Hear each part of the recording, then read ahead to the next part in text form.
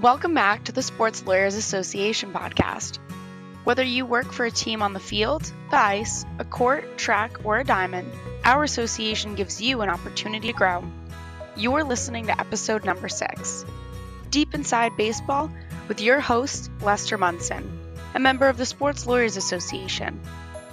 Alongside Lester is Scott Boras, another member of the Sports Lawyers Association. Sit back and enjoy this episode of the Sports Lawyers Association podcast. Greetings and welcome to the Sports Lawyers Association podcast. It is our first podcast of the year 2020, and we have a blockbuster of an interview for you today. I'm Lester Munson. I am a journalist and a lawyer. For the past 30 years, I have written about legal issues in the sports industry for Sports Illustrated and for ESPN. And our guest today is one of the most powerful and the most important individuals in the entire sports industry, Scott Boras. He is a lawyer and an agent. He represents 80 Major League Baseball players. During the current free agency season, he has put together contracts worth more than $1 billion. That's billion with a B, as in banana. Stephen Strasburg, Anthony Rendon, Garrett Cole, Mike Moustakas, Dallas Keuchel, and others are in this group.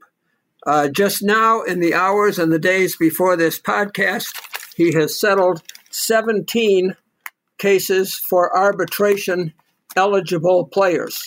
In each case, the team decided to settle with Scott rather than go into arbitration.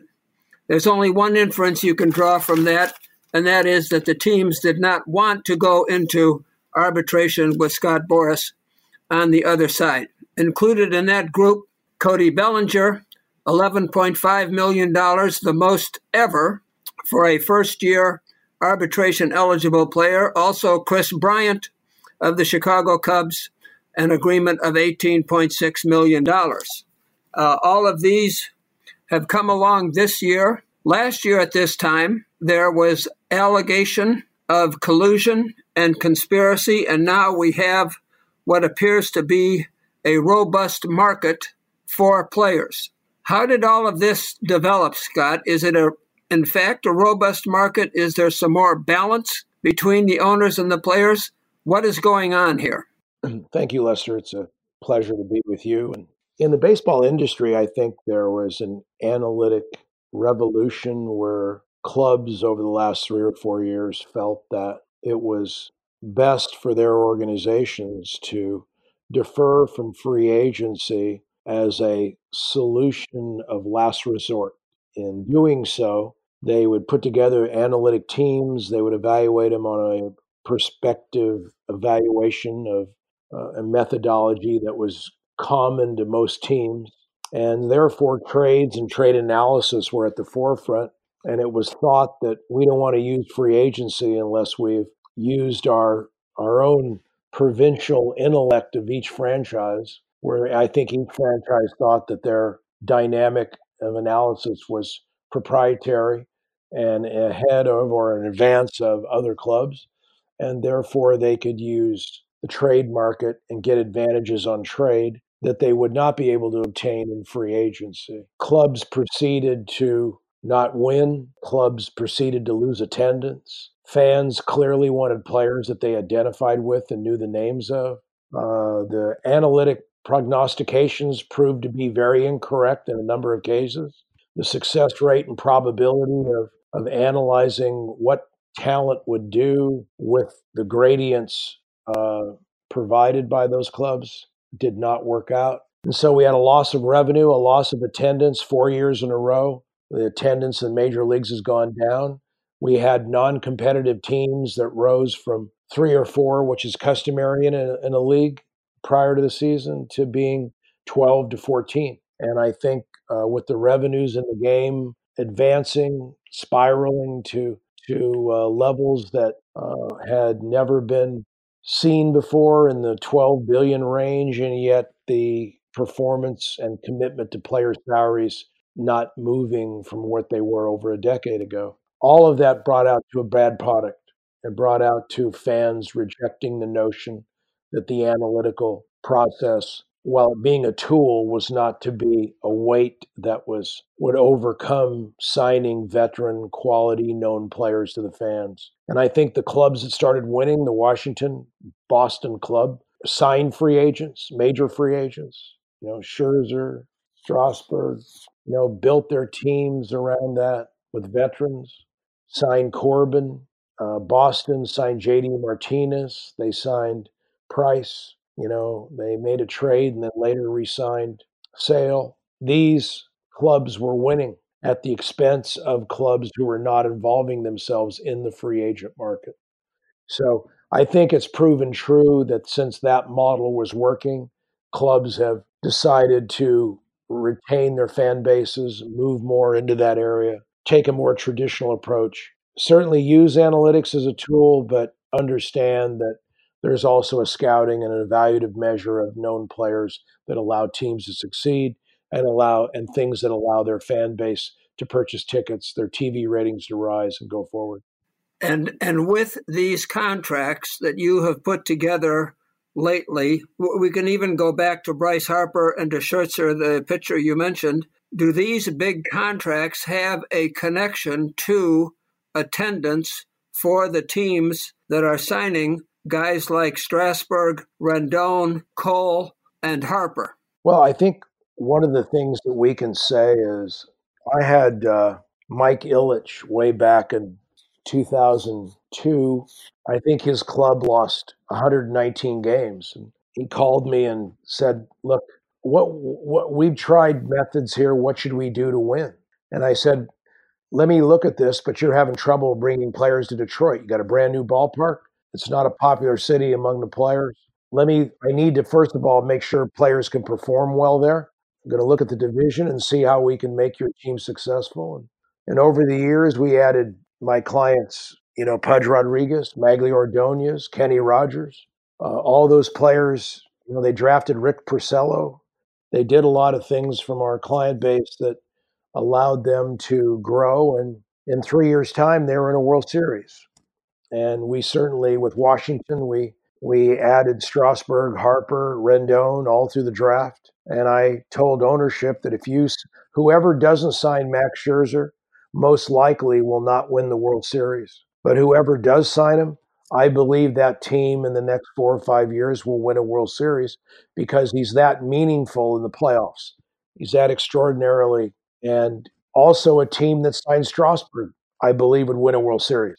And I said, our algorithms that we keep in our offices tell us that if you make these percentages, and I went to the owners of the Red Sox and I said, if you sign J.D. Martinez, I think it dramatically increases your probability of winning a World Series because not only his performance, but the impact he'll have on his lineup and his instincts, coachability. Is almost like having an extra hitting coach. It'll impact other players that I have on the team. And Mookie Betts' batting average went from 264 to 300, and Jackie Bradley's improved, Xander Bogaerts improved. All these players took advantage of his presence, and sure enough, the probabilities, you can never say it's a surety, but it certainly allowed that club to have one of the top OPSs in the game, and they won a World Series. So I think the signing of Scherzer, I told 3 other teams that if you didn't sign him, our information and data algorithms tell us you will not win. You'll be in the playoffs, you'll win during the season, but you're not going to win a World Series.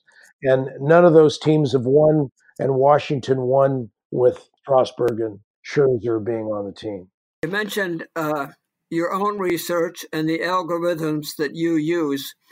What is your strength, your strongest leverage as you talk with these teams? Is it your research? Is it the staff that you've put together? What is it that you're able to take to the Nationals and say, here is why you've got to sign Scherzer? What evidence do you use when you're making that argument? A lot of it is historical, where you go back and you talk about putting Barry Zito on the Giants. Why is that going to have an impact on them? And my answer to them was that he's not a number 1 pitcher, he's a number 2, but he is going to provide the space that allows Kane, Lincecum, later Bumgarner. He's going to allow the innings and the space for those pitchers to develop in a time frame that's not rushed.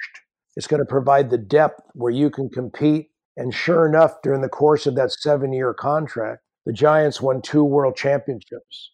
And anytime you can sign a player and come away with a world championship, it is a rare event. There's only been 9 owners in baseball, 9, who've ever won a world championship. Boston's won 4, the Giants have won 3, and the Cardinals have won 2. And so when you look at over the past, of the current ownership, where it's exchanged that much, that you have almost 70% of the league that's never won a world championship, and that ownership has. So these things are hard to win. You bring these things forward, and you'll let teams know that if you want to win, you're going to have star players to do it with. And there are other avenues, like Dayton Moore with Kansas City. When he became the general manager, he said, we had never drafted your draft picks. And then they drafted, I think, 6 out of 7 or 5 out of 6 number 1 picks. Kansas City took Hosmer, Moustakas to lead, and Hochevar, and they put together a bullpen with Holland and Hochevar and Davis. They put those great position players, they got them experience. And it took them a number of years, 5 or 6 years, but they won. Kansas City was in the World Series, utilizing our draft picks to get as a core and being in the World Series not once but twice and winning a world championship once, which is phenomenal considering the economic disparity of Kansas City versus the major market clubs. And we talked a great deal about Matt Holliday's influence in St. Louis and what that would have on that team, and they won a world championship. So we can connect almost any franchise with one of our star free agent signings as you go back and look at what they've done to that there's some participatory process with a major free agent and the ultimate world champion. I am a lifelong Chicagoan and a Cub fan. Do you think you could call Tom Ricketts tomorrow and offer him some of this wisdom? Well, remember way back when that drafting Chris Bryant, for Theo is that, we also got on the phone and certainly talked to him a lot about getting Jake Arrieta. And to Theo's credit, he took both those players. So they're talking to us about talent way back when. Addison Russell was our client that they got from Oakland and had a lot of conversations about him and who he was. And so they went through the process. And again, they signed Lester, a great free agent. They signed Lackey, a great free agent. They signed Hayward. They signed Zobrist. They spent $500 million in free agency. The other teams were using analytics at the time. They said, I'm going to sign the free agents. And they used that with their draft picks of Baez and with, certainly Bryant and Almora. And all of those top picks culminated with the trades they made as well for Russell and for Rizzo. That team was put together using the 3 prongs of free agency, trade, and draft. And when you look at that success, you can't shut off and the problem is when teams' payrolls get to these artificial levels, everybody says, I'm spending $200 million. Well, spending $200 million when most clubs are making $300 to $400 million is one thing. But now the clubs are making $500 to $700 million, and they're still spending $200 million. So when your revenues jump and you stop spending the money on the payroll, stop signing the free agents, and you want to use these artificial barriers of saying the luxury tax doesn't allow me to do this, winning is not about the luxury tax because there's now 10 teams that are spending $200 million, and 7 or 8 years ago, there were only 2 teams spending that. So everybody catches up, and you have to continue to reinvest your profits and your increased revenues to keep the advantages that you enjoyed back in 2016. You have to keep investing more money into the players so that you are that much better than the opponents who don't share in a major market like the Cubs do. When you mention the luxury tax and the $200 million payroll, we're going to have one more season of free agency, 2 more seasons of baseball, and then the collective bargaining agreement comes to an end. What must the players do to improve the current structure? Obviously, they're doing well under this structure, but from what you're saying, they can do better. And what would they be looking for as they bargain a new deal? Well, when you go back to 96, when the reserve system was said, we will give you 6 years of reserve, and we'll also in this CBA give you the right of free agency and the right of arbitration. 2 things have happened to the right of free agency since then. They have evolved a luxury tax, which did not exist. That steps on the right of free agency because now clubs are penalized for having higher payrolls if they're signing free agents. And they use it as an excuse to not sign free agents because they say they, quote, don't want to pay a tax, albeit de minimis. But the revenues continue to increase. So they put these luxury tax. They also put a rule in that you have to, when you sign a free agent, now you have to give up draft picks. And you have qualifying offers where a club can give a player a qualifying offer of a salary for 1 year. That does is it allows the club to, again, if you're a free agent, now the clubs don't want to sign you because they have to give away a high draft pick. None of those things existed in 96. And so the reserve is the same.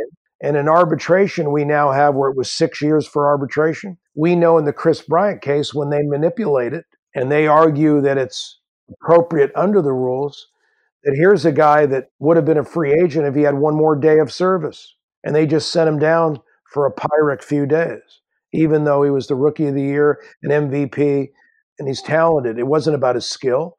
It was about they wanted to manipulate the system so that the right negotiated in 96 of 6 years actually turns into 7 years because they get control of the player for another year. So in this process, if we return to the basic reason for giving a 6-year reserve, which is the right of free agency and a right of arbitration, we have to make sure that system that was in place then, that free agency has the same value and the arbitration rights have the same value to the player, to give that reserve, to the ownership, which is very valuable to them. So it is really in many ways how you find and define a path, which I think is up to the union and the owners to create the quid pro quo that used to exist when we created the agreement and the reserve system that is now in place today. A couple of final questions, Scott. How important is it in your work that you are a lawyer, that you have the education, the training, the ethical standards, the continuing professional education, and the license? How does that make you different from and more effective than agents who do not have that background? It's a dramatic difference. For example, I don't represent managers and coaches. And the reason is, as a lawyer, I wasn't going to be, even though I have many clients who are now managers or coaches, I don't represent them and let them know I can't because I represent players. And what's going on currently and today, for example, we have managers getting suspended, managers being evaluated. And if you represented the managers and the players, you would not know how to advise the players you represent because basically the information they're giving to the commissioner's office about the conduct that goes on in the locker room may be in conflict with the protection that the manager needs. And so for those reasons, most agencies that are not legally educated, they just want the revenue stream and they openly say, I represent managers, coaches, players, I represent teams in marketing. I do all these things that are in conflict with the client. And that ethic is something that is not considered or evaluated. I don't even represent other sports because I want to make sure that the ethical setting with which I work for the baseball players I represent is not in any way infringed upon. And I'm not suggesting it is if you do represent other sports, but we're very cautious. The thing that's most helpful to me, frankly, is the combination of being a former professional player. And I played in the minor leagues for the Cardinals, the Cubs. That background of the systems, being a player, understanding players, because 70% of my job is not negotiating contracts. It is not interpreting the collective bargaining agreement. It is understanding the game, the psychology, how to aid a player and grow a player through a major league season, through a minor league career, through a college season before the draft or a high school year, to be able to counsel them, advise them, sometimes discipline them, so that you can create an environment that is about what the player's needs are, so it's fitting to his personality, and create a path for him, his own individual path, to succeed and withstand and persevere a successful major league career. And without having the playing background and the legal background, I do not in any way believe that the foundation, the stage from which you speak, I don't think it would have been listened to with the clarity and the trust of the owners or the players I represent, because you have to speak owners' language, who are often lawyers. You have to speak the players' language. You have to understand the need. I have 135 people. I have 5 lawyers on our staff. We have a legal team. We have a specialized arbitration litigation staff. We have a $10 million database. We have specialized software. We have our own Sport Fitness Institute, which has trainers, and we have psychologists, all designed to help the player physically and mentally grow, nutritionists. We have a communication staff. We go to the ballparks every night to watch the league, because watching it live tells you truths that you can't see on paper about players and what they're doing and who's advancing, who's declining in performance. So the commitment is great. It is a life. It is where your phone never stops ringing and you're always on call. It's a passionate pursuit of what you do, but without the formal legal education and knowing how to strategically align circumstances, both legally and from a performance standpoint, contract language. I know that one of our players was hurt, when he was playing basketball, and we had a clause in his contract that talked about that the contract would exclude only if he played competitive basketball rather than non-competitive or training. And I saw a player like Aaron Boone, which had the full clause, just basketball versus non-competitive basketball. All of a sudden, one was released and the other one kept the contract for millions of dollars, to give you an example. So we're constantly we have a problem where agents do not pay attention to contract language, to the addendums of the contract, to the language that goes in. And we, as lawyers, obviously in insurance contracts, we have had bouts and litigation against Lloyd's of London where we've had bad faith actions against them, and not any specific company, but insurance carriers. And these are things that have made our clients' careers completely different because they were injured.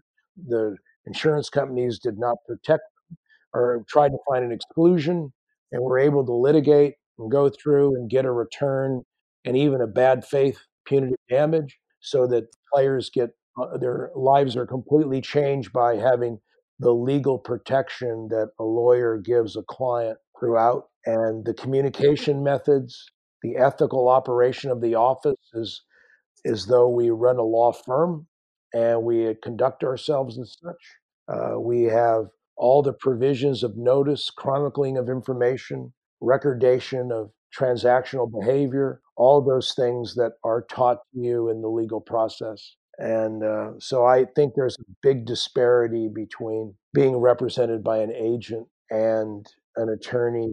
And unfortunately, in our world, that distinction by players is one that is often overlooked. The one final question, Scott. You have done amazing things as an agent. You have set up an organization that is setting new standards. You have both substantive and anecdotal stories, unlike anybody else. You're a man of a certain age. When are you going to write your definitive memoir book?